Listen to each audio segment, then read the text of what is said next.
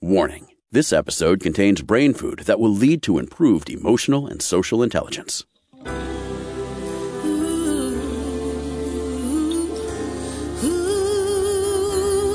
Give us 1 hour and we'll help you change the way you think about happiness. Harvesting Happiness with Lisa Cypers-Kamen is fresh, optimistic, and purpose-driven media that promotes well-being from the inside out. Each week, Lisa spotlights diverse trendsetters and change agents who are the greatest contemporary thinkers and doers, devoting their lives to creating a better world in which to live. Your host, Lisa Cypers-Kamen, is a widely recognized applied positive psychology expert, author, documentary filmmaker, and lecturer specializing in optimal lifestyle management. Let's get to it. Here's Lisa. All right, and let's get to it. Good morning, good afternoon, and good evening, wherever you are. Thanks for joining us on today's show, where you will learn how to interrupt the cycle of self-sabotage and create your own luck. My first guest is Gary John Bishop. Gary is one of the world's leading personal development experts and a New York Times and international best-selling author. His first book, Un-F Yourself, his urban philosophy approach represents a new wave of personal empowerment and life mastery that has led to miraculous results in the quality and performance of people's lives. His newest book is Stop Doing That, End Self-Sabotage, and Demand Your Life Back. Gary, let's shift stir together. Yes, let's do it. Thanks for having me, Lisa. Oh, well, I am so delighted to welcome you back to the show. Gary shared some time with us when he was touring for his last book, and I'm eager to get into the subject of life sabotage. How many of us sabotage perfectly good lives for perfectly silly nonsense that's going on in our minds? Yeah, well, in my experience of people, which is a little more than just the people I met at McDonald's the other night, it's quite a number of people. I think if you examine the average person's life, you'll see some form of sabotage going on. Yeah. The thing that was always curious to me was it's never really made a lot of sense. To me, it always seemed absurd. In fact, somebody could be really effective in one area of their life, or maybe several or lots of areas of the life, yet in some areas of the life, almost like helpless to this inevitable. And so that's really what this book is about. It's about finally uncovering that in a way that'll empower you to do something about it. A lot of us have these fantasies and dramas and lots of unresolved material that end up becoming the speed bumps or the stumbling blocks within our lives. And your newest book, Stop Doing That, challenges us to just quit, to knock it off. Right. The point that I make in the book is one thing you tell somebody, like, see that thing you're doing? Stop doing this thing, right? And I know the title says that, but the book reveals to you, like, the point of your self-sabotage. You'll actually see it in very real terms, your own self-sabotage and the point of it. And what I believe and what I'm saying in the book is, you can't actually knock it off until you get the point. See, there is a point to yours, very specifically yours. I mean, it would be awesome if you could just say to everybody, okay, that stuff you shouldn't do, you should just stop doing that now. If it was that simple, like the self-help section in Barnes & Noble would be one shelf, right? So what I'm out to do is to have people actually get to the root, get to the source. Like, what's it about? Where's it going? What's the point of it? In a very personal way. And when you see the point of your own self-sabotage, you'll have so many aha moments, so many dots will join together that cutting it out or stopping it will actually seem like a bit of a cakewalk. I like the approach. And when we talk about the self-sabotage as it plays out in our own lives, at some point, that behavior served. Right. So I looked for myself, and in the book, I talk about these, what I call the 3 saboteurs. And I actually ask you very specific questions and take you down a specific pathway where you uncover your own personal saboteurs. Like, what are yours? But I use myself as a guinea pig, as often I do. And so my most significant saboteur is my own internal criticism of self, so of myself. And my own internal criticism of myself is that I'm not smart enough. And it's not always there in my thoughts. I'm not walking around every moment of every day saying I'm not smart enough, but it rises and falls. It's like a weight in the background of my thoughts. And I'd never really uncovered that to the degree that I have previous to this. I hadn't really noticed the degree to which my life was organized around not smart enough. But the really revealing thing was, and this is the thing I think that will really pique people's curiosity about this. Not only is that a background noise for me in my life, like I'm not smart enough, and I'm overcoming it in life, so that as I'm out to, do what I can do to overcome this perceived imperfection, but I'm also out to perpetuate it. I'm out to prove it. And the sole reason for proving it is only to give me some, sense of certainty or gravity in life. Like there must be some certainty for us to bump up against in life. And so for each of us, there's this thing called a personal conclusion that you're constantly overcoming and then proving and then overcoming and then proving and then overcoming and then proving. And then you die. It's as simple and as complicated as that. Right. And yeah, but when you see, when I actually started to put the pieces together, Lisa, I started to think about how many turns have I taken in life to both perpetuate that I'm not smart enough, right? So I would follow a pathway of avoiding being intellectually challenged. Dumb yourself down. Would continue to prove that I'm not smart enough. And then I'll look back in my life, I had no sense of when I was 17 or 18 saying to myself, well, I'm not going to go to college because I'm not smart enough. No, in my mind, it was like, I'm not going because I don't want to go. It doesn't appeal to me, I would say. It's not my thing. College isn't my thing. I want to go out in the world and make a living and, I want to get into it.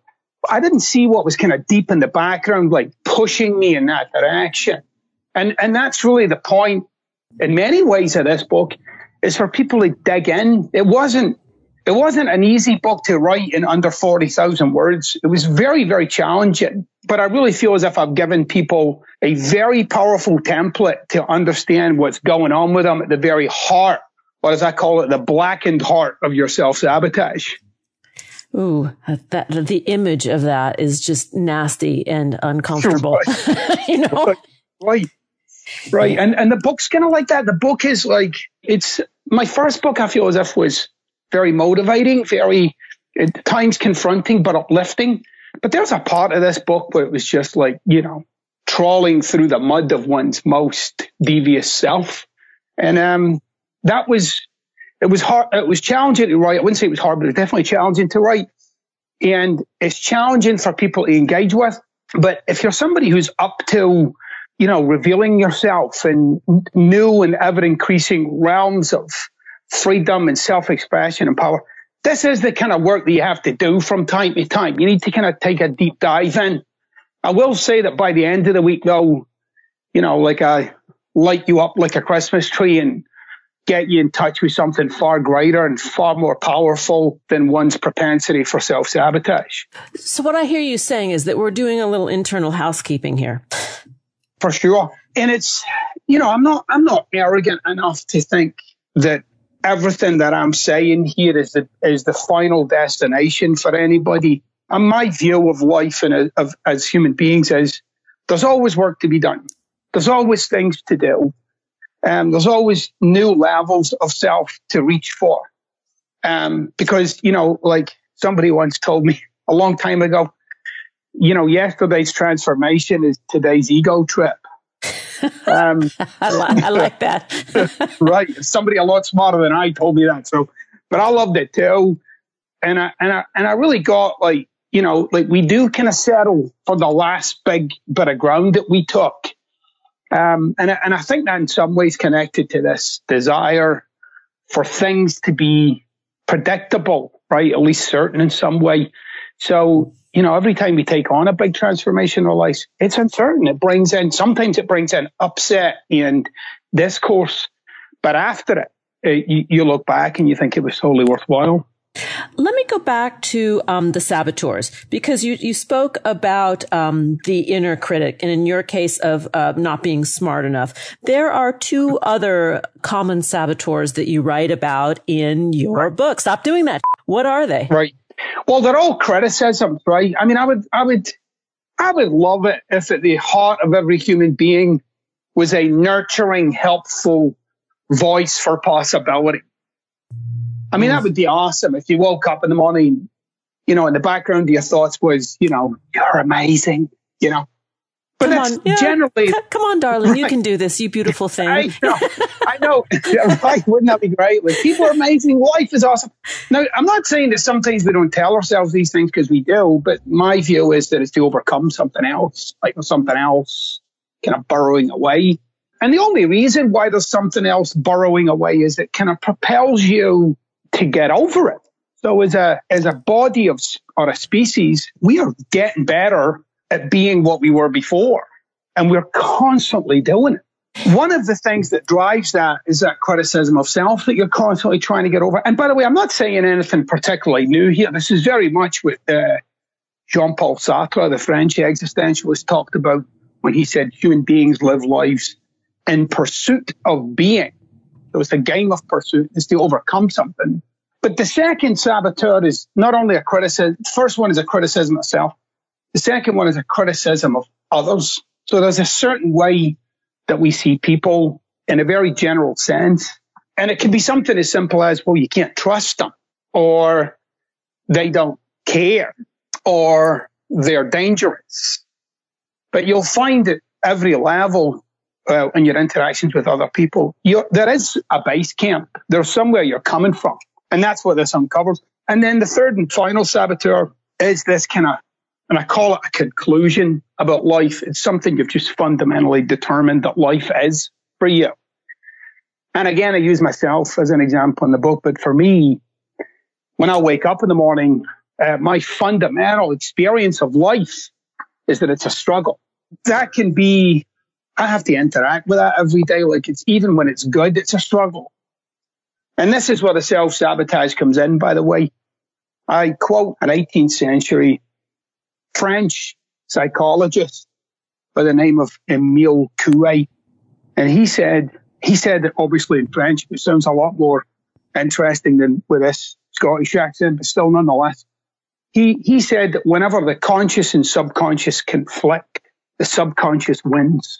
Oh. So if you kind of take that a little further along the line, what he's really saying is, whenever in life you're encountering a life that conflicts with your fundamental experience of life, your fundamental experience of life will win, even if you have to contort it to make it so.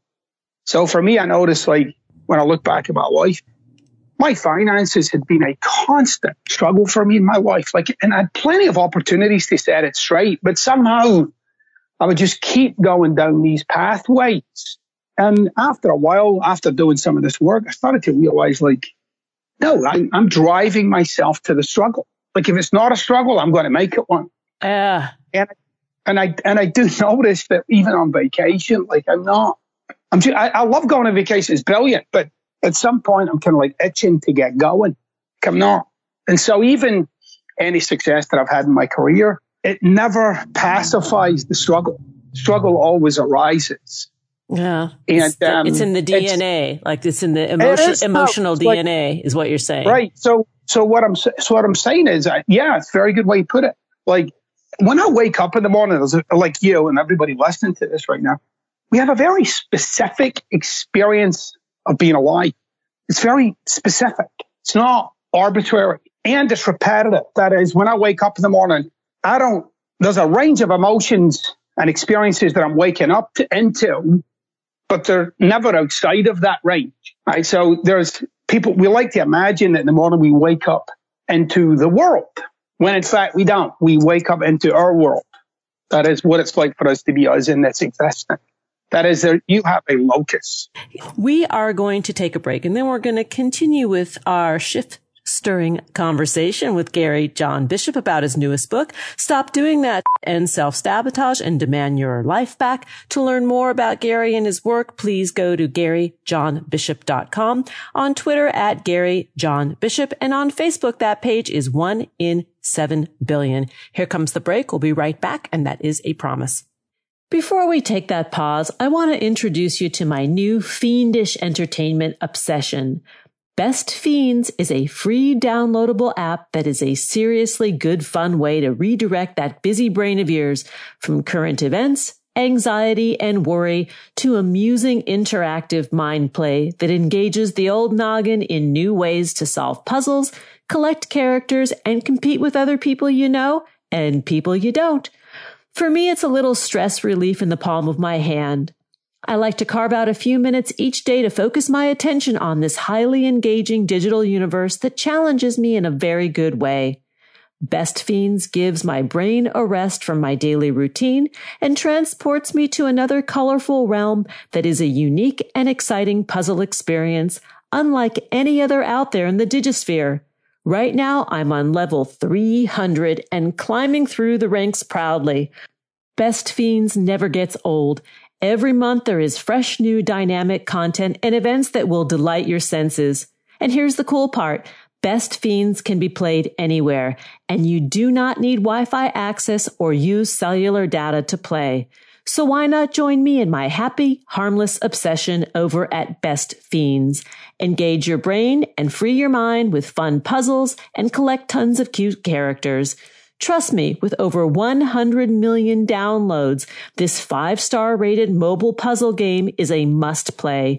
Download Best Fiends free on the Apple App Store or Google Play. That's friends without the R. Best Fiends. Now here comes the break. To learn more about cultivating sustainable well-being at home and the office, visit harvestinghappiness.com. and explore Lisa's experiential on-site brain fitness workshops, corporate programming, and speaking engagement services.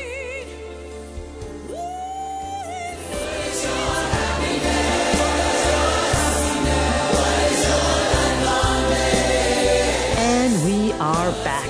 I'm talking with Gary John Bishop about interrupting the cycle of self-sabotage and creating our own luck. Let's get back to the conversation. Gary, prior to the break, we were talking about the self-sabotaging cycle of the human existence, right? That most of us are our own worst enemies, and that we reflexively go back to an emotional DNA set point, it seems, in that, at least that's what I hear you saying. I was thinking as we were on the break about gorillas. Gorillas don't question their worthiness. Right. But we as humans constantly question this. Right. Well, that's fundamentally down to a gorilla is aware that it's a gorilla. Yeah.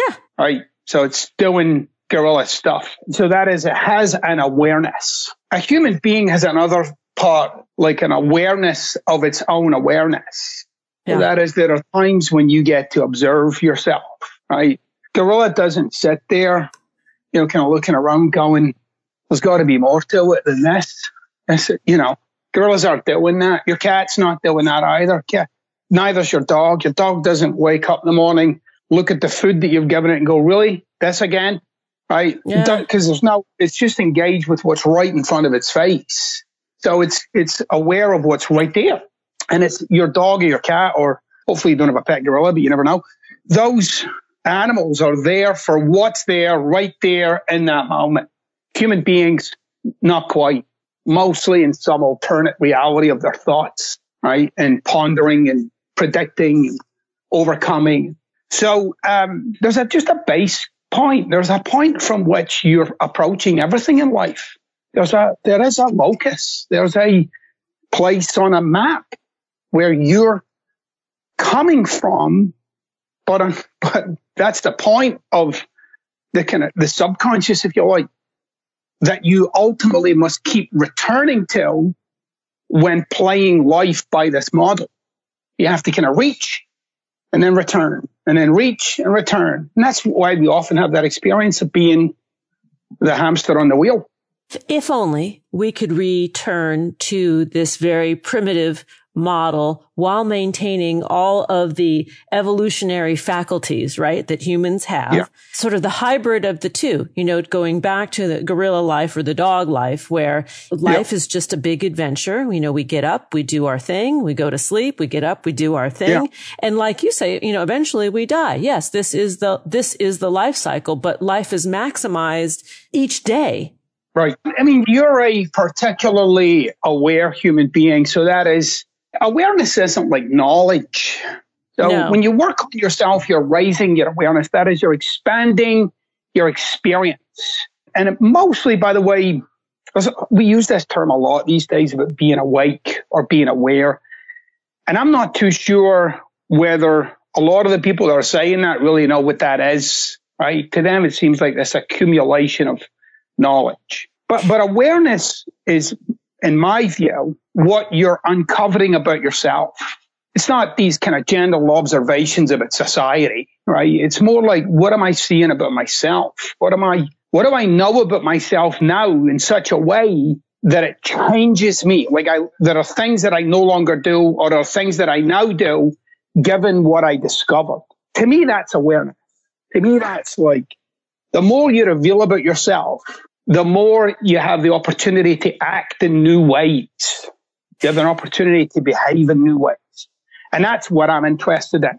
What comes up for me when you're saying this is the word attention. Because when we're really paying attention, when we're really noticing what's going on internally, externally, for me, this is part of the awareness. It's not just to have sort of this observer state, but in paying attention, it's about the experiential state of observation. Yeah. In the book, I talk about the absurdity of people saying, stuff like, be here, right? Like there's some kind of alternative. Right. You're always here. The question is, are you here for what's here? Which our friends, the gorillas, cats, and dogs, are here for what's here. Yeah. You and I aren't always here for what's here. Yes, unfortunately. Right. And then, but the more, and that is, in my view, again, very much the point of personal development is to be increasingly here for what's here. Right. If you've got any little ones in your family or extended family or even in your neighborhood, any kid under the age of, say, 4, they are completely here for what's here. No question. Isn't that gorgeous? Yeah. That's it. And right. And not a care, by the way. It's all just, I'm here. What's that? What's this? Oh, look at that. Like they're in the wonder of what they're in. As this part of this process of growing up includes putting in foundations and milestones of determining what the world is and the world isn't, determining who you are and who you're not, and who people are and who they're not. And once that model's set, not only are you now going to overcome that model, but you're going to keep finding evidence for its validity. And that's kind of how we're hardwired to survive this life. Unfortunately, as I say in the book, we're often surviving things that just don't need surviving. There's no need to survive speaking on a conference call or, asking somebody out on a date. That's not something to survive. That's something to engage with. But often these things get kind of dwindled down or pared way down into those realms of survival, like where we're, at our most base, reactionary, strategizing self. In the book, Stop Doing That, there's a quote that I think is terrific. And you mentioned it to me on page 5, and I would love for you to read it if you don't mind. Yeah. So it's at the top of page 5, and it says, people are little more than a living conversation, both internal and spoken. A dialogue in a body, a skin and bone bag that talks, and it talks about everything. And the limit of that talk is the limit of that life, period. Yeah. Now, if you just hung out with that statement, you could change your whole life. Agreed. Right. You just pondered the notion that your complete experience of being alive is woven into what you're talking to yourself and others about consciously and subconsciously. So there are things that you're talking to yourself about that you've been talking to yourself about them for so long, you don't even notice you're talking to yourself about them. However, your experience of being alive is very much interwoven with those conversations. We exist in a spectrum of conversation with ourselves and others. And correspondingly, Martin Heidegger, the German philosopher, would have said, language is the house of being. That is, who you be is housed in the language that you use. Yeah. That's quite profound when you get like, I'm talking the life that I have. It seems like it's the other way around. It seems like there's a life that I have and I'm talking about it. I don't get that I'm actually weaving my experience of this life in that talk. I want to read one more passage from that same page because this just jumped out to me. And you write, life just is. What you call it is up to you. Bear in mind, you'll have to live with your call. And you do. Right. So we're not, again, it seems you have to kind of sit with this stuff, you know, in many ways. And I even say that in this book, like you should stop after a chapter and take some notes or highlight some stuff and just think, like allow yourself the grace or the good grace of thinking. And the good grace of thinking is when you go beyond what you agree or disagree with. It's on the other side of that. Agreement or disagreement is a doorway to thinking. But if you allow yourself to think about, well, what do I say about life? Like, what's my experience of being alive? And it's challenging because you're looking, the thing that you're trying to look for is the thing that's doing the looking. Yeah. So it's a little challenging, right? It's a little challenging to kind of see yourself when it's you that's doing the looking. So it is a little challenging. However, and this is why I put some real questions in here for you to ponder. But your experience of this life is unique to you. It's unique to your neighbor, your partner, your kids, your best friends, your siblings, your parents. It's very unique and it's invariably tied up in what you're saying about this life. Like, what are you saying about it? And one of the things I love about what I've kind of laid out for people here, it's very simple what you say about life. It's like a tree. There's like a big, thick trunk to it. And it's very simple. And then it branches out. And we get so focused on the branches, we don't get what's feeding the whole tree. And then this book is designed to really uncover the very nature, at your most deepest level, the very nature of what you say to yourself, about others, about life. Where's this going? And then you'll actually see the point of your self-sabotage. You'll get what it's out to do. On page 89 in Stop Doing That, you write, choose. What are you going to fight for? The past or the future? Your self-sabotaging BS or a long-awaited freedom? So all of your self-sabotage is a repetition of the past. It's a verification. It's to keep you secure in your own little swamp, even though you don't like that swamp, right? And that is another thing that you often find. It's the swamp we know, right? The cozy swamp we know. Exactly. And believe it or not, when push comes to shove, you'll actually fight for the swamp you know, rather than face the uncertainty of stepping out of there. And to me, that really is like the real conundrum of being a human being. It's like this desire for something new while addicted to the predictable, right? So I don't think people, I've even used this phrase. I've even used the phrase comfort zones. But when I look back on saying that, it's not accurate. It's because you're not comfortable in your comfort zones.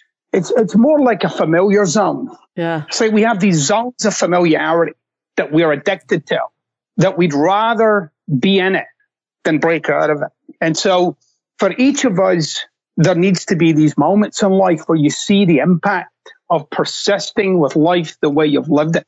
And really see it and understand it. And that when you turn your face towards the future, in that very moment of your day, you got to make a choice. You're literally going to take an action right now that perpetuates that past, or it's some action that starts to bring life to a future that you've yet to realize. I love what you just said. Bring life to a future that you have yet to realize. And this is where that choice thing happens. I think oftentimes we believe ourselves to be the victim of circumstance, but the circumstance are those that we have created. Yeah, I don't know that I've gone around in my life aware that I'm perpetuating the mess. It seems like on the surface of it that I'm struggling to get out of it. Yeah.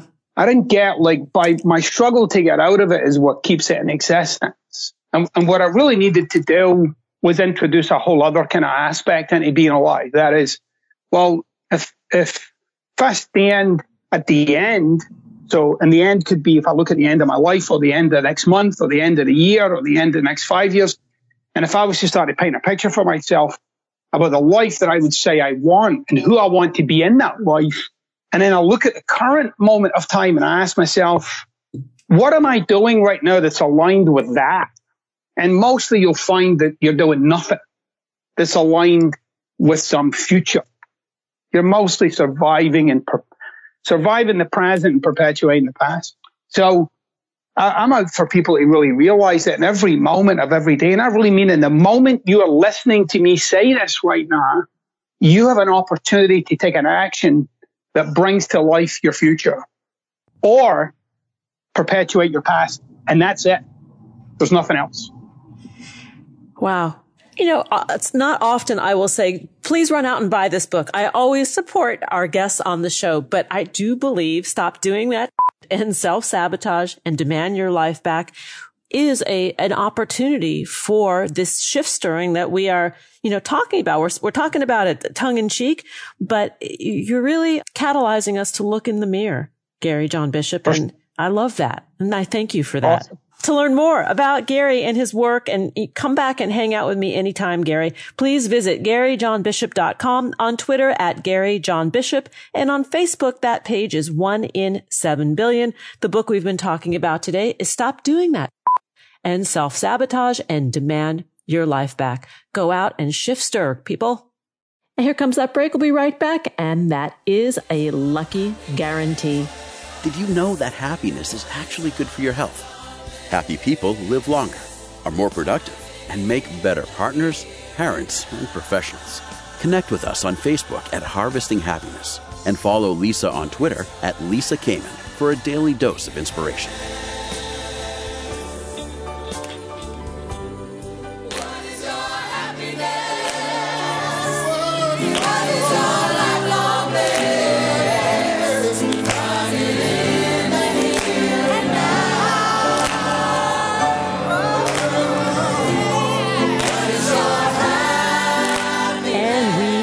Back, continuing with our theme of interrupting the cycle of self-sabotage and creating our own luck. My next guests have written a very exciting book about the subject, and they are Gay Hendricks and Carol Klein. Gay Hendricks has served for more than 40 years as one of the major contributors to the fields of relationship transformation and body-mind therapies. He is a New York Times best-selling author, and his books include Conscious Loving and The Big Leap. Carol Klein has been an author, editor, and ghostwriter for more than 20 years, and they are in the house to talk about Lady Luck. Hi, Carol and Gay. Thanks for joining us. Thank you so much. It's great to be with you, Lisa. It is great. It's wonderful. Yes, I'm very grateful that you're here today. We are coming from our various quarantine sanctuaries around the country. And it's nice to be with kindred spirits who are seeing the world a bright place in spite of the challenges that many of us are experiencing. Let's talk about luck. And is it really a thing? Does it exist? And Carol, maybe you can start us off. Thank you. Writing this book has been a lucky occurrence for me. And what I found, you get to really study and own and understand that luck, few people grasp that luck is just a very small part of luck is random chance, that most of luck was within our control. It is the result, the combined result of our actions, our attitudes, and our associations over time. And that you have so much control over what happens to you that luck is not a random occurrence, but more like a wind that blows, and that you can harness it by building a sail out of your behaviors that we talked about. I love that. Building a sail out of our behaviors. Gay, talk a little bit about how one plants the seeds of luck or fosters luck, mentors luck in our lives. Well, the first thing to do is really start with changing your thoughts. The great American father of American psychology, William James, said back in the 19th century that the greatest discovery of his time was that you could change the circumstances of your life by changing the way you thought about things. And that was incredibly, it was a very big deal because he lived in a time when things were invented like the telephone and the telegraph and the steam engine and the automobile. So there was a lot of great discoveries, but it was his opinion that a key to everything in life is learning to let go of your programming, the things that you've been programmed to think and feel and do, and to innovate, to go beyond by changing what you're thinking about. And one of the biggest ways we can change our thoughts in the area of luck is simply to shift for absolutely no good reason at all to an attitude of, I'm lucky. I deserve to be lucky. I deserve to have all the luck in the world. And it costs you nothing to make those changes in thoughts, but it produces incredible results out there in your life. And I'm my own best customer because I never thought of myself as lucky at all until one magic day that I tell about in the book. And I'll just tell you a quick version of it. I was at a movie theater with a friend of mine, and for some reason they were doing a drawing that day, and they had us all put our tickets into the to a bowl up front, and then they were going to draw one out. And there were several prizes, but the number one prize was a wristwatch. There was probably 250 people in the theater at least. And this friend of mine, Dewey DeLoach, leaned over to me. That was his name. Great name. I grew up in the South where people have some unusual names like Gaylord and Beauregard. And those were people that sat next to me in elementary school. But Dewey leaned over and said, watch this. I'm going to win the watch. And I said, what? And I said, how do you know that? And he says, I always win stuff like that. And so sure enough, they pulled Dewey's name out of the pot there, and he won the wristwatch. And so I got to see that later on.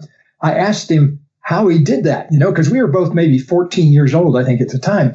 And I said, how did you do that? And he said he just made up his mind one day to be lucky. And when he was a little kid, and then good luck had happened to him ever since. And so I decided to do the very same thing.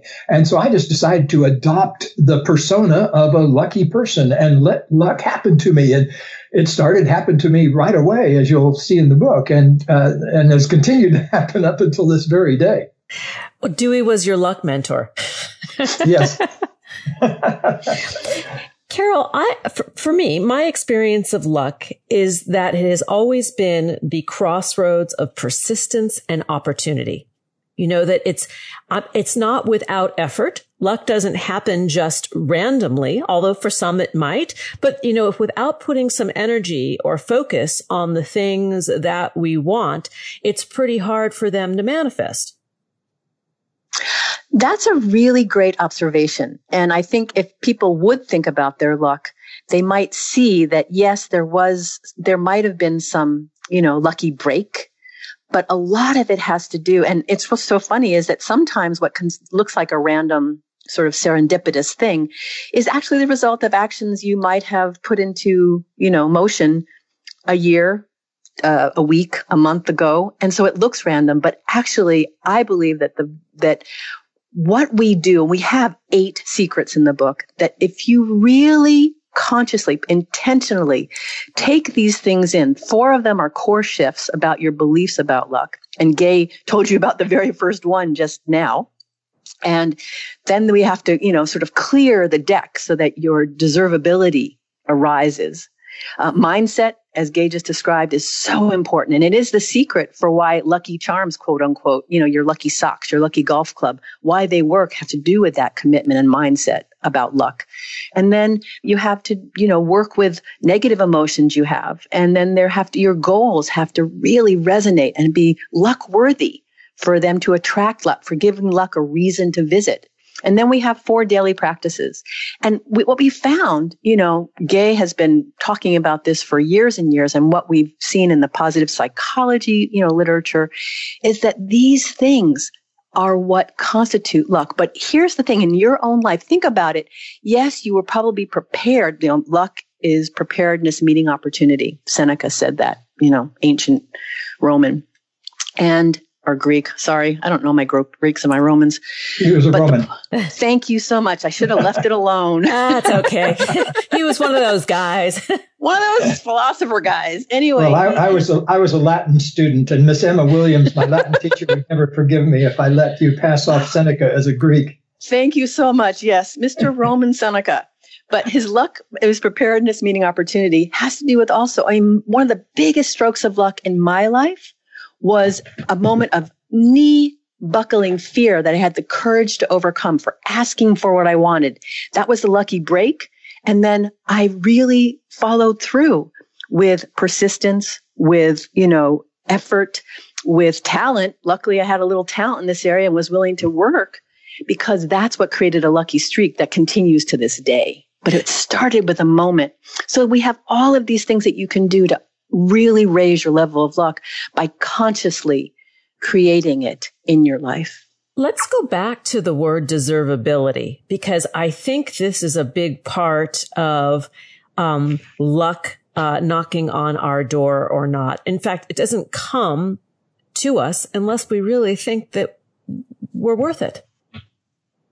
I really agree with that. In one of my other books, The Big Leap, I talk about a fundamental issue that plagues humanity, and that is that a lot of us go around with a feeling inside that we're fundamentally flawed in some way, that we're fundamentally undeserving of love or good things to happen to us. And our mind has usually made up a story that it's because of something we did or something that happened to us or something that somebody told us that somehow we were deficient and not deserving of the good things in life. So one of the biggest things human beings have to do, and this is, I saw my first client in 1968, and here it is, 2020. So I can't think of any exceptions to what I'm about to say, but human beings always have the power to change how we feel about ourselves, that we're not stuck with our early programming. No matter what kind of early programming you had, you always have the power to change your mind and set up a different sequence of thoughts in your mind. And it only takes a split second to shift from I'm fundamentally undeserving of love and good things to, hey, I deserve all the good things and love in life. But if you can get even beyond that is where I'd like to see people go, which is to get beyond the whole concept of having to deserve something. Yeah. Because who's really going to ultimately decide whether we deserve something or not? So I just as soon have people let go of that whole idea and just learn to love themselves to the best of their ability and learn to love whatever's there, because whatever's there is obviously what needs to be loved in that moment. Carol, I've got a question for you, and Gay as well. When we think about how we interpret luck or experience luck, it kind of goes to that glass half full or half empty experience. And let me finish my thought here, that if I view the world as a hospitable place where difficult things happen, my experience of my life and luckiness is going to be better than or more fulfilling than if the glass is always half empty and in scarcity and bad things are just waiting to happen. Yes. We could also look as feeling lucky as being optimistic, being an optimist. Yes. So you hit it on the head with, glass half empty, half full. There's a, really significant switch in positive psychology when they talked about learned helplessness versus learned optimism. Yes. That was a big switching point, a big turning point. And I think luck has something to do with that same mindset. And we have one of the my most beloved chapter in our book has to do with seeing luck in every situation. Yes. And really, but not in a, relentless positivity, whitewashing spiritual bypass way, not in a way where you're just whistling while you're crying inside. I don't think Gay and I, either one of us, Gay is the most authentic person you could ever meet, would, counsel that. But there is a way to learn to see the luck in every situation. And it's, we call it radical gratitude. And it's a kind of a self-inquiry. Did you have a question about that before I continue? No, I want to circle back to that. Continue, because that is beautiful. The radical gratitude practice. It's a practice, and it's not a situation where you should feel grateful or look on the bright side or count your blessings. It is a moment where you let yourself feel whatever comes up around a challenging situation. And many of us are in that place right now. For some people, social distancing is, they've been training for this their whole life. They get to do them with the world's blessing. And for others, this is very distressing and constricting. Yeah. And so to look at this and say, have your feelings, and then say, could I be grateful? Just with a gentle curiosity. Could I be grateful for this too? And when you just let yourself feel into that, you'll be so surprised that something will come up. And when we feel lucky, I would say subjectively feeling lucky is more important than what other people would consider being lucky. Yes. And Gay tells a wonderful story. Gay, tell them about that time in India. Hold that go ahead. thought. I'm sorry. Gay, hold that thought and that story. We're going to need to jump off for a quick break. But before we do, I want to give you the contact points for Gay Hendricks and Carol Klein. We've been talking about conscious luck, 8 secrets to intentionally change your fortune. To connect with them, please do so at consciousluck.com, on Twitter at Gay Hendricks, and on Facebook, Conscious Luck. Who says money can't buy happiness? Whether you are a skeptic or seeker, check out Lisa's new book. Are we happy yet? 8 Keys to Unlocking a Joyful Life, a boot camp manual for greater emotional fitness, is available at Barnes & Noble, Amazon, IndieBound, and HarvestingHappiness.com. Here's a truth bomb. Emotions are contagious, and happiness is a universally desired state. But we tend to forget that we all have the freedom to be happy or the liberty to be miserable each day, regardless of external circumstances. Explore the journey of human happiness, how to find it and keep it, with Lisa's documentary film, H Factor. Where is your heart? Visit HarvestingHappiness.com to learn more. Happiness, yeah.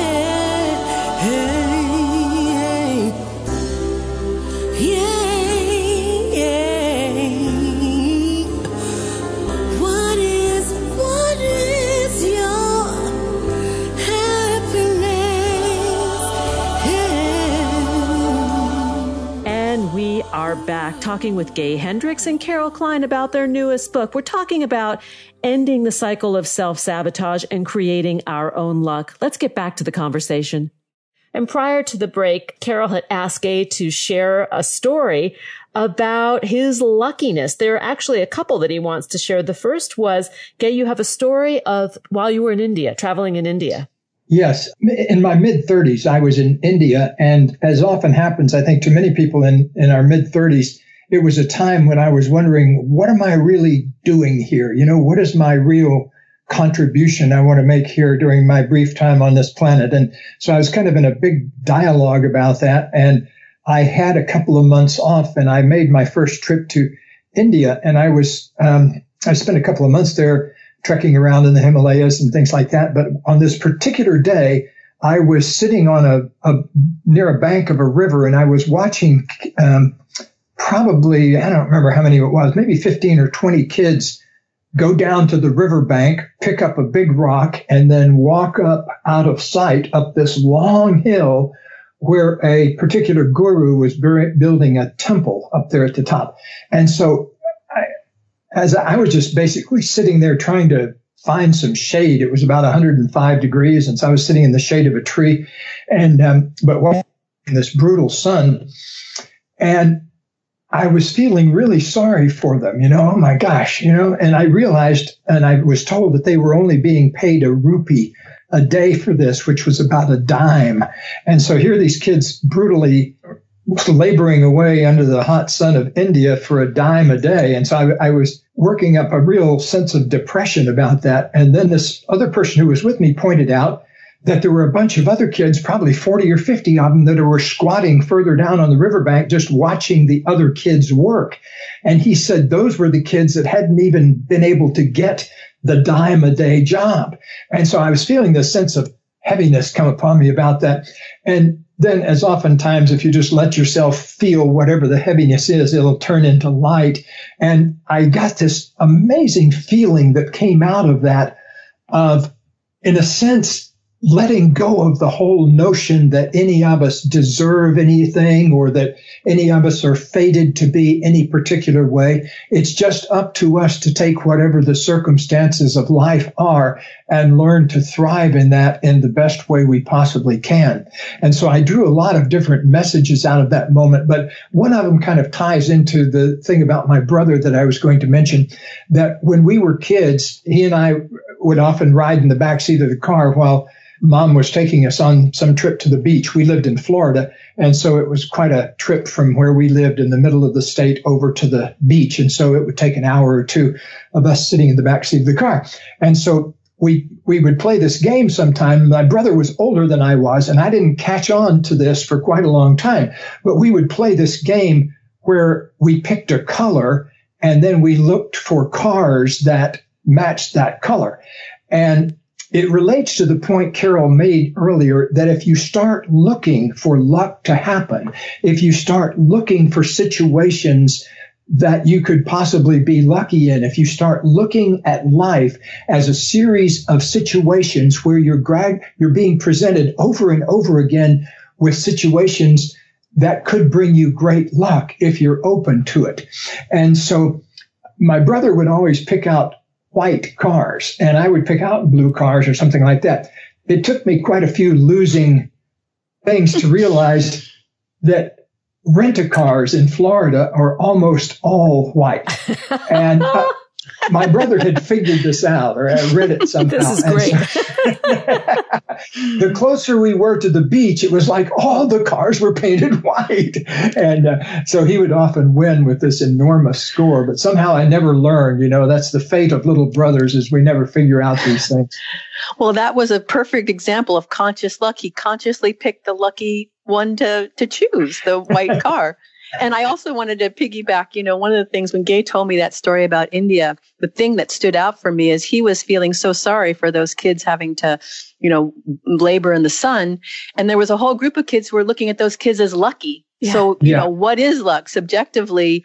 And then Gay felt lucky, he told me, because he had more money in his pocket to pay all those kids for a month, even though he was down and, not very rich person. Yeah. So that feeling, you're feeling lucky, which is what we talked about in practical gratitude. I love that story. I thought it was so beautiful. Thanks for sharing it again, Gay. I love hearing it. Yeah, that is an adorable story about your brother. And what are ways that we can bolster luck? Like one of the practices that I do consistently when I was living in the city, now I'm out in the country, and it was sort of manifesting that parking space in the middle of downtown Los Angeles. Like I have a reputation for being that person. Now, I don't gloat over it, but I put my attention as I'm driving to where I need to go.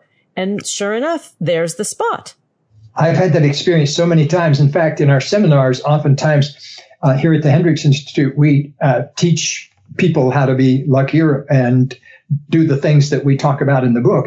And we'll oftentimes teach a certain principle about luck before lunch and then send people off to lunch. And then afterwards, we'll ask them how many people had lucky experiences, like finding the parking place right in front of the restaurant or something along those lines. And you'd be surprised at just a little tiny shift of your thinking about something like this can make such a huge difference in what happens afterwards in your life.